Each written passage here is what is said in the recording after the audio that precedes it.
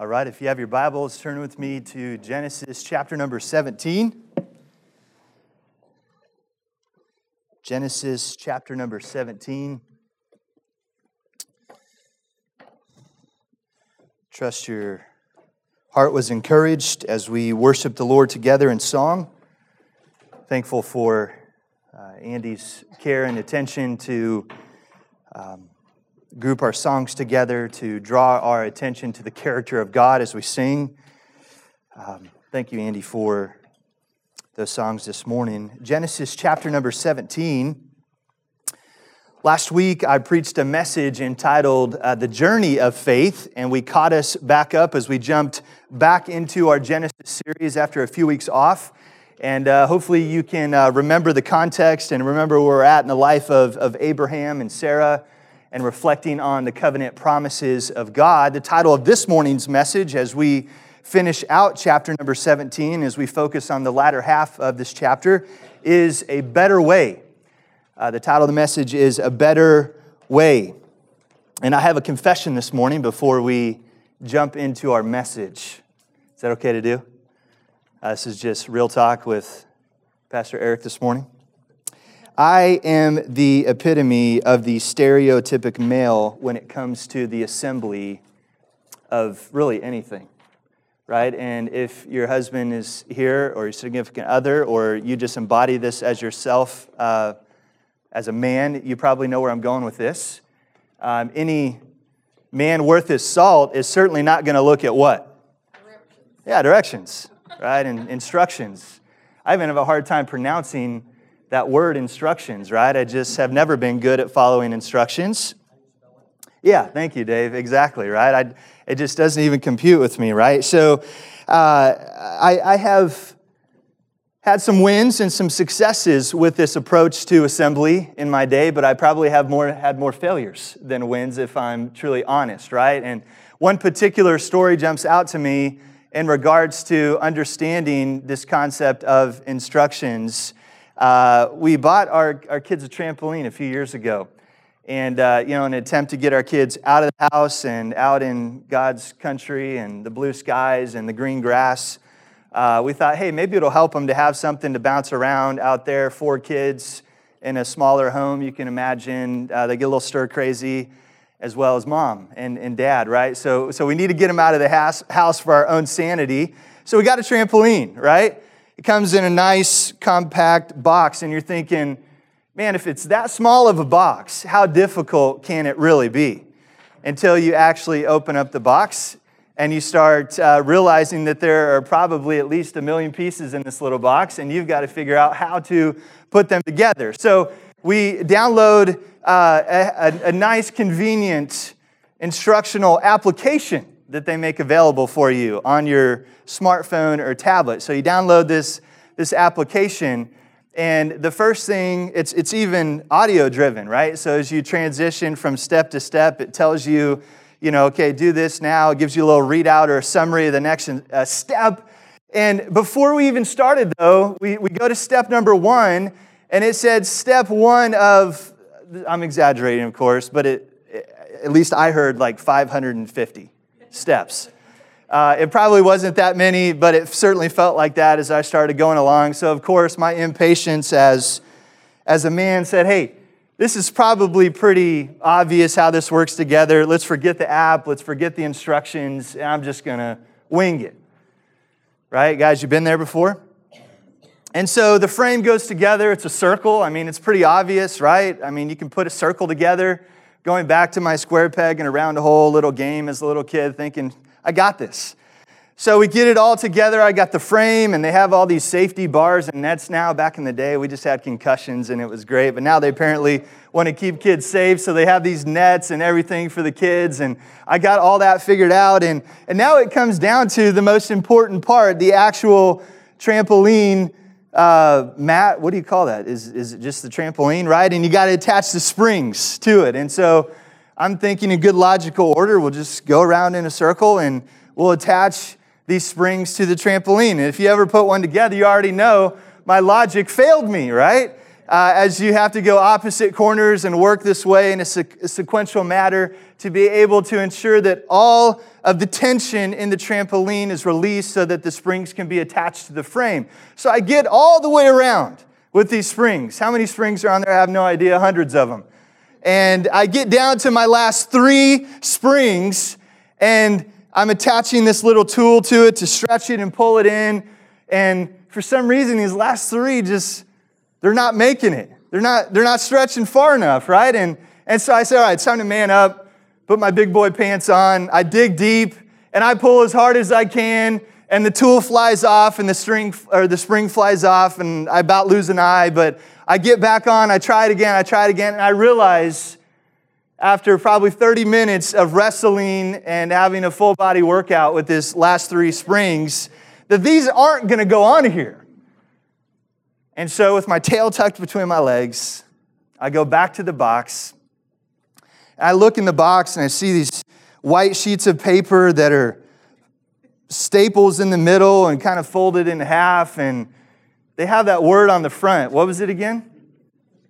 Yeah, instructions. That's what it was, right? It's on the front of it, and so my wife draws my attention to this fact that, hey, there's an order that you put these springs on, and I had to take all the springs off, and I had to start all over again, and ultimately I found out during that process that there is a better way to do things than my own way, my own understanding, and my own logic. I mean, I'm telling you, friends, I was out there with power tools, with winches, framing squares, duct tape, and all kinds of things, and my wife said, hey, you just really need an Allen wrench and a Phillips screwdriver per the instructions. And so again, I had to put all that away, and I learned the hard way that, again, I need to follow the instructions. In a similar sense this morning, we're going to learn from the life of Abraham that following the plan of God, as he created it, as he designed it, as he engineered it, in a sense, will always be better than my own way. And Abraham in Genesis chapter number 17 is certainly going to come to that conclusion as well. So let's read our text this morning, then we'll go before the Lord in prayer and continue to work our way through this passage. Verse number 15 of Genesis chapter number 17. And God said to Abraham, as for Sarai, your wife, shall not call her name Sarai, but Sarah shall be her name. I will bless her, and moreover, I will give you a son by her. I will bless her, and she shall become nations. Kings of peoples shall come from her. Verse 17, then Abraham fell on his face and did what? He laughed and said to himself, shall a child be born to a man who is 100 years old? Shall Sarah, who is 90 years old, bear a child? And Abraham said to God, oh, that Ishmael might live before you.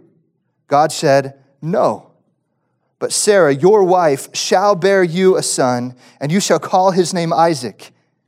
I will establish my covenant with him as an everlasting covenant for his offspring after him. And for Ishmael, I have heard you. Behold, I have blessed him and will make him fruitful and multiply him greatly. He shall father 12 princes, and I will make him into a great nation. But I will establish my covenant with Isaac, whom Sarah shall bear to you at this time next year. When he had finished talking with him, God went up from Abraham.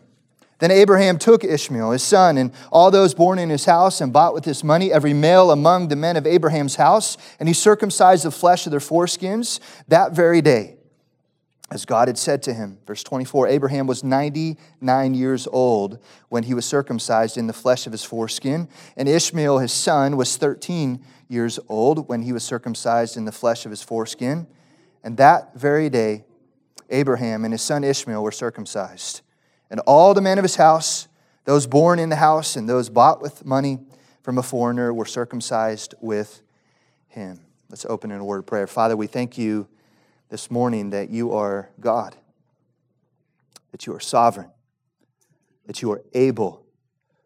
And as a result, Father, we can trust you completely. What great truths for us to be reminded of this morning. And now, Father, as we look into your word and we consider a better way, I pray that we would not just be hearers of your word, but we would be doers of it. We would consider our way before you, that we would walk before you and be blameless this morning.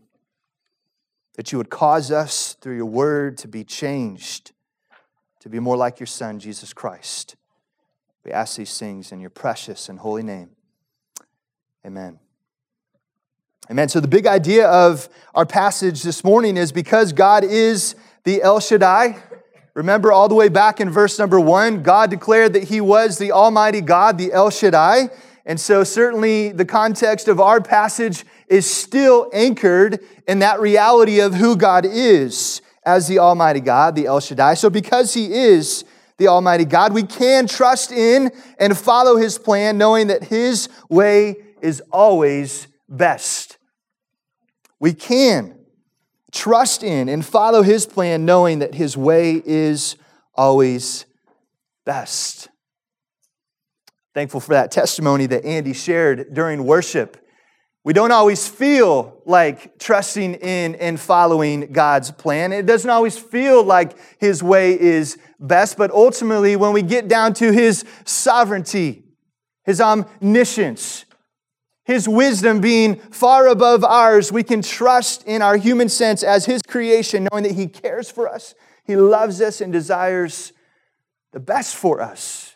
And the best for us isn't always easy and smooth circumstances. His best for us always involves His glory. So His desire is to maximize His glory in and through our life, many times using trials and tribulations and difficult circumstances to bring us to that reality and to that place. So this morning we're going to observe 3 defining aspects of God's better way that Abraham learned in this final section of Genesis chapter number 17. First one is this: Abraham learned that God's better way always involves grace-enabled faith. Abraham learned that God's better way always involves grace-enabled faith. So right out of the gates here, we see God addressing the name and ultimately the identity of who? It was Sarai, right? He did that in the previous section of Genesis chapter number 17.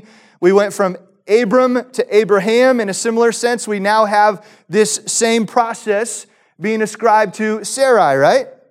So we have Sarai, meaning, this is interesting, contentious one is what her name meant. And she is now getting a huge upgrade from the meaning of that name to now Sarah, right? Meaning what? Literally princess.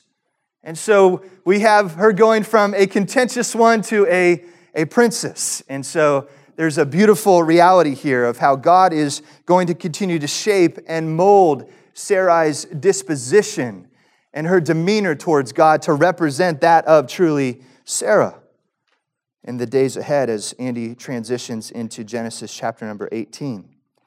So their new names, Abraham and Sarah, they were primarily given in preparation for this new and expansive blessing that was just on the horizon just a year later. It's about to enter their home through this promise of offspring through Isaac. None of this change in their identity, their change in their name, this covenant relationship, this promise of a son Isaac as they were advanced in years, none of this was of their own doing, right? This is all the enabled grace that has been brought to them by God Himself, Him reaching out to them, Him running after them in this covenant relationship. It's only, again, by the grace and goodness of the Lord acting in their favor. I mentioned this briefly last week as we discussed this idea in our A&I time after the service, but don't we learn a lot about the life of faith through Abraham and Sarah? I don't know about you, but I'm loving going through the book of Genesis because there's so much about the human condition and human response and human struggle in this relationship of God through faith that I can resonate with, right? I mean, does anybody like to wait? No, we talked about that last week, but yet Abraham is being asked to wait for 24 years as this promises being renewed and reaffirmed before him. Hebrews 11 starts out with the great hall of faith by giving us this basic definition of sorts. In verse number 1, it says, "Now faith is the assurance of things hoped for, the conviction of things not seen." That's in our English Standard Version. If you're like me, I've memorized it years past in the King James, so I actually had to add it here in my notes to make sure I got it right? But it's this. It's the assurance of things hoped for and the conviction of things not seen. I love those two words, assurance and conviction. Wow, assurance and conviction. Those are big words, aren't they? Up to this point, can we say that Abram's life has been lived out with the expression of assurance and conviction? No, we cannot. He's had some anxiety. Back in chapter number 15, remember the Lord came to him in a vision, and right away he says, "Lord, you're going to give me a child? Just a reminder, I'm getting old. I have no heir on my behalf. When is this coming about?" Assurance and conviction cannot be describers of Abraham's life up until now. The first half of this passage, as a reminder, was a one-sided conversation. The Lord appeared. He reminded Abraham of the promise and the covenant that was now given an earthly sign of circumcision. Abraham did what? He didn't speak anything. He simply fell on his face in response to the declaration of God as the El Shaddai, and received these conditions of this covenant to walk before the Lord and be blameless. So up to that point, it's all good, right? You're thinking, man, Abraham's just a pillar of the faith, just like he's described in Hebrews chapter number 11. Abraham hasn't spoken a word at this point through chapter number 17. He doesn't speak one word until God does what? Until God communicates how he plans to bring this promise through the most unlikely means of what? Now his elderly wife, Sarah. As we read our text, what was Abraham's response to this declaration of God of how he was going to fulfill these promises?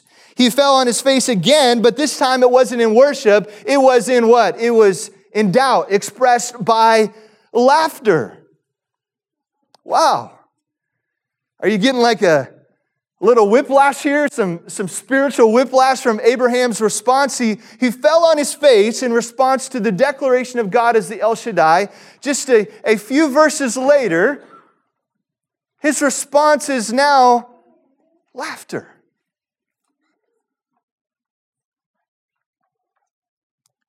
It's laughter. Have you ever been there before?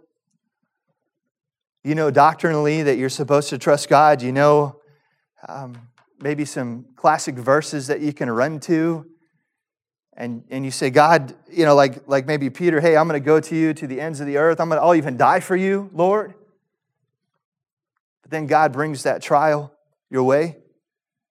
And he says, but you're going to be conformed to the image of my son through this difficulty, through this challenge, through loss,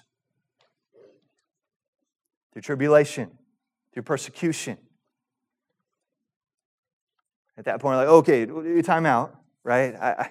I want to be like your son, but surely there's a different way. Surely that process can come about another way.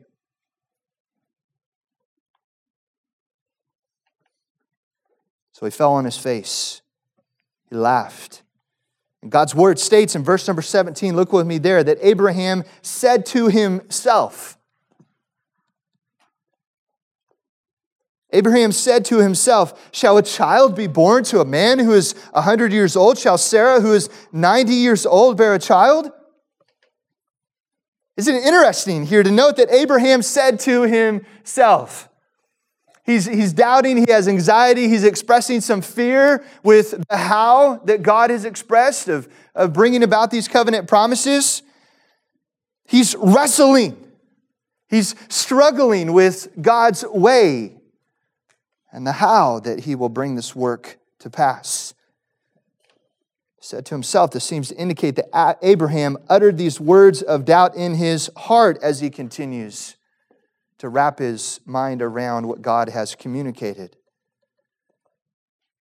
So again, going back to Hebrews 11:1, do we observe at this point in Abraham's life a settled assurance and conviction about his current circumstances? The answer to that is a resounding no, we don't. However, this is why our faith can be described as a journey. He's dipping down into a valley, a low point in his faith and his understanding of God's way, and his timing and his purposes, but yet he continues to wrestle. He continues to embrace the struggle, and he continues to put him in a place where he can receive what? Instruction from the Lord. So by God's grace, the El Shaddai enables our faith so that we will believe in His better way. In its most basic form then, we could say that faith is certainly assurance and conviction, but primarily it is a response to God's Word. That's faith. It is a simple response of accepting God's Word rightly as He said it is. We could describe faith a lot of different ways, but when God speaks, we listen.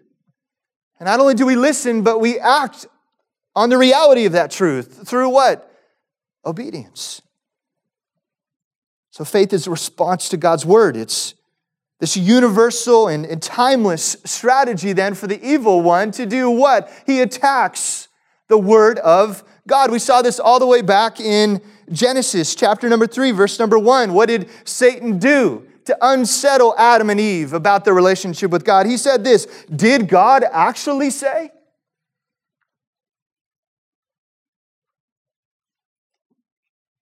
It was true in the garden then, at the earliest stages of humankind, and it's true in our day. Satan will attack the validity of God's Word. He'll cast it into question. He'll cause there to be a cloud of skepticism to move in over the truth of what God has said and what He has promised. So did God actually say? Faith is and will always be a right response to God's established Word. It was true in chapter 3, and it's true right here in chapter number 17. Is Abraham going to respond in faith to the truth of God's Word, to His promises and His covenant conditions?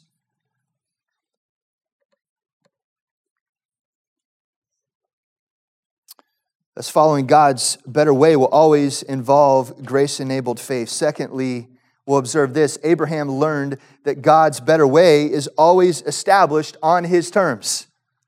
God's better way is always established on His terms. So verse number 18 represents another shift back towards Abraham. What does it say in verse 18? And Abraham said to God. So here it is. This is the first time in our text that Abraham opens up his mouth and responds to what God has given him. All the way down here in verse number 18. So the first words that he will utter audibly to the Lord in response to all that the El Shaddai, the Almighty God, has communicated and reminded Abraham of thus far. What is his response to the word of the Lord? Let's look first that Abraham offers an alternative. Abraham offers an alternative plan. All right, let's look at verse number 18. And Abraham said to God, "Oh, that Ishmael might live before you." He goes all the way back to chapter number 16, just a chapter before this, where Abraham and Sarai took things into their own hands. They're looking at their circumstances. They're looking at their age. Sarai offers Hagar to Abraham. They bear a son. His name is Ishmael. Abraham loves his son. He desires for Ishmael to be included in this covenant-saving relationship. And so although Abraham is eagerly ready to receive the word of the Lord, he isn't ready to receive his way. It's a struggle in our Christian life, is it not? We just want the promise without going through God's way and His timing. What do we try to do in those moments where we see a conflict between God's promise and His way and we want something different? We typically present an alternative, or maybe we don't even present it to God, we just do it. Right? We take the reins of our life and we make our own decisions and we go along our own way. And what ultimately did Abraham do? He's defaulting back to his own understanding. Proverbs 3, 5, and 6. Children, I know you've memorized this in Awana. Trust in the Lord with all your heart, and do not lean to your own understanding. In all your ways acknowledge Him, and He will make straight your paths. Abraham is confident that the Lord will surely recognize that he, meaning Abraham, has already solved these hurdles and obstacles. Right? Their age, it's no longer a problem. We replaced Sarah with Hagar, no big deal. We've overcome Sarah's barrenness, no problem. We've got a son, Ishmael is here. God, we've got this all under control. So instead of submitting himself under God's plan and His purposes and the way and the how that He was going to bring about this work, what does Abraham do? He defaults to his own understanding. He says, hey, I've got Ishmael.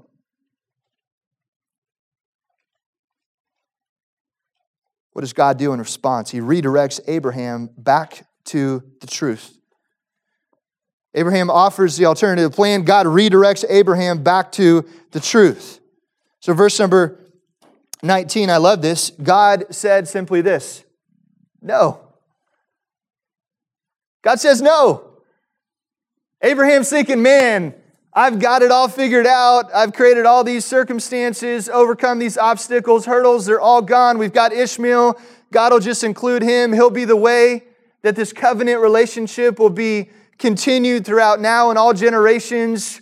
And God simply says, no. I don't know about you. Does anybody like to be told no?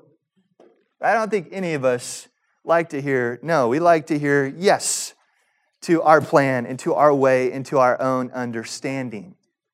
Why? Because not only do we think more highly of ourselves, we like to express our own sovereignty over our own circumstances. And instead of submitting to God's ultimate authority and way and plan in His sovereignty, we create our own sovereignty. We create ourselves as our own God over our own life, and we live in denial of God's true sovereignty over our own life. So what does God do? He redirects Abraham towards the truth. He doesn't stop there. Verse 19, and God said, no, but Sarah, your wife, shall bear you a son, and you shall call his name Isaac. Shall call his name Isaac. We see this very significant phrase in this section of Scripture. We see this phrase, I will. In verse number 19, we see it, I will establish. He goes on throughout this passage to say, I will make him fruitful. I will bless. This is a very telling and revealing statement about the Lord. The Lord says, I will. So as the Lord redirects Abraham toward truth, He is actually pointing Abraham back to who? Himself. As the what? The El Shaddai, the Almighty God. So we see this running now full circle as Abraham starts with this declaration from God about himself being the Almighty God, the El Shaddai. Abraham then receiving these covenant conditions to walk before me and be blameless. He is then confronted with the reality of his present circumstances in his flesh, and that God is saying that He's going to do this work through broken vessels that seem impossible. And then God brings him now full circle back to this reality that it is I will. It is God, the El Shaddai, that will bring about this work. Abraham, you don't have to do anything. This is all about my glory. This is all about my power and my working in and through you. I have chosen you. I have sought you out, Abraham. So friends, I don't want to make too much of this, but it is so significant in terms of how God strengthens our faith as we move from doubt to obedience. He points us back to the source of all truth, and He reminds us that it is He that will bring about this work. It is He, the El Shaddai, that will make the humanly impossible and make a way. This is what God does through the entire redemptive storyline of Scripture. God is making a way in the midst of impossible circumstances. So as we remember once again who God is, and we submit to His plan, our doubt is turned to that settled assurance and conviction that Hebrews 11:1 speaks to. So what does God do again? He redirects Abraham to that truth. The truth that the covenant relationship is God's to establish. And it will only be established on His terms through who? Isaac. And not Ishmael. The third aspect of the better way being established on God's terms and not ours is this, that God blesses in the midst of imperfect faith. God blesses in the midst of imperfect faith. Despite these realities, we see that God hears Abraham in verse number 20. Go with me there. As for Ishmael. So God goes back and addresses Abraham's request to include Ishmael. He says, I have heard you. Behold, I have blessed him and will make him fruitful and multiply him greatly. He shall father 12 princes, and I will make him into a great nation. But I will establish my covenant with Isaac, whom Sarah shall bear you at this time next year. So verse number 20, God hears Abraham's desire for Ishmael to be included. But it's here that we see actually a theological concept established in the Word of God. And it's known as common grace. The common grace of God is offered over Ishmael and his offspring. So what is common grace? Some of you might be familiar with it, but those that aren't, I'll give you just a quick understanding of it that I hope will bring this into context as far as what the Lord is saying here, but also provide a stark contrast between Isaac and Ishmael. So common grace refers to anything the Lord does for His creation that they do not deserve. So this could be both within His covenant people and outside His covenant people. He sustains creation, right? That's common grace on the entire world and its inhabitants, right? That is God's goodness expressed towards us in common grace. So we most often speak to the term of grace in application to not just common, but special and salvific type of grace, meaning this, that it is grace that saves, right? It's saving grace. Ephesians 2, for by grace you have been saved. This is our most common understanding of grace. So grace is often understood in this manner that reflects God's gift of salvation to undeserving sinners. However, God also shows His grace in a non-salvific sense. It's important here to understand this. He gives gifts to undeserving sinners that do not result in their salvation. Right? That do not result in a covenant relationship, in a saving relationship. These gifts are given, again, by His common grace. This is what we see right here in relation to Ishmael and his offspring. They will be blessed. They will prosper. However, this covenant relationship is only established with Isaac. So we've seen this morning that Abraham learned that God's better way always involves grace-enabled faith. And it always and only is established on His terms. So finally, we're going to look at this final aspect of God's better way. It's this: Abraham learned that God's better way always involves radical obedience. Abraham learned that God's better way always involves radical obedience. We see this phrase, that very day. That very day. We see that in verse number 26. That very day, Abraham and his son Ishmael were circumcised. Once God redirected Abraham towards his plan and his timing, we see that Abraham did what? He obeyed. He obeyed first immediately. There was no delay. At this point, there was no questioning. At this point, he simply obeyed the word of the Lord as established and laid out in very specific conditions that were given in the first part of chapter number 17. He obeyed immediately. If you're like me, growing up in Christian culture, you'll remember that song, I will obey the first time I'm told. I will obey right away. You guys remember that one?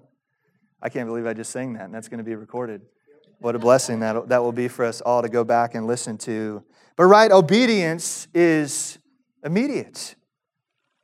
Obedience ceases to be obedience when it doesn't happen immediately.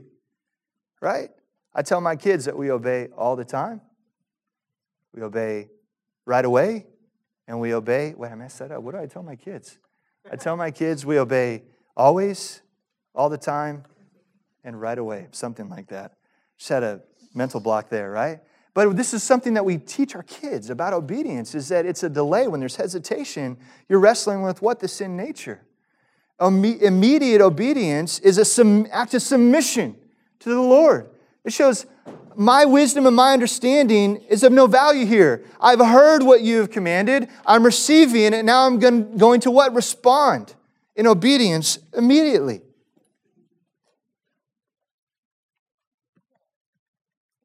Not only was his obedience immediate, but it was also complete. Abraham took Ishmael in these final few verses, and every male in verse 23, as God had said to him. As God had said to him. It was radical obedience that was described by immediacy and completeness. Friends, as we wrap up this section of Scripture, let's finish by looking forward to the New Testament account of the testimony of Abraham. Turn with me to Romans chapter number 4. Last week during our A&I time, Dave Painter brought up Romans chapter number 4.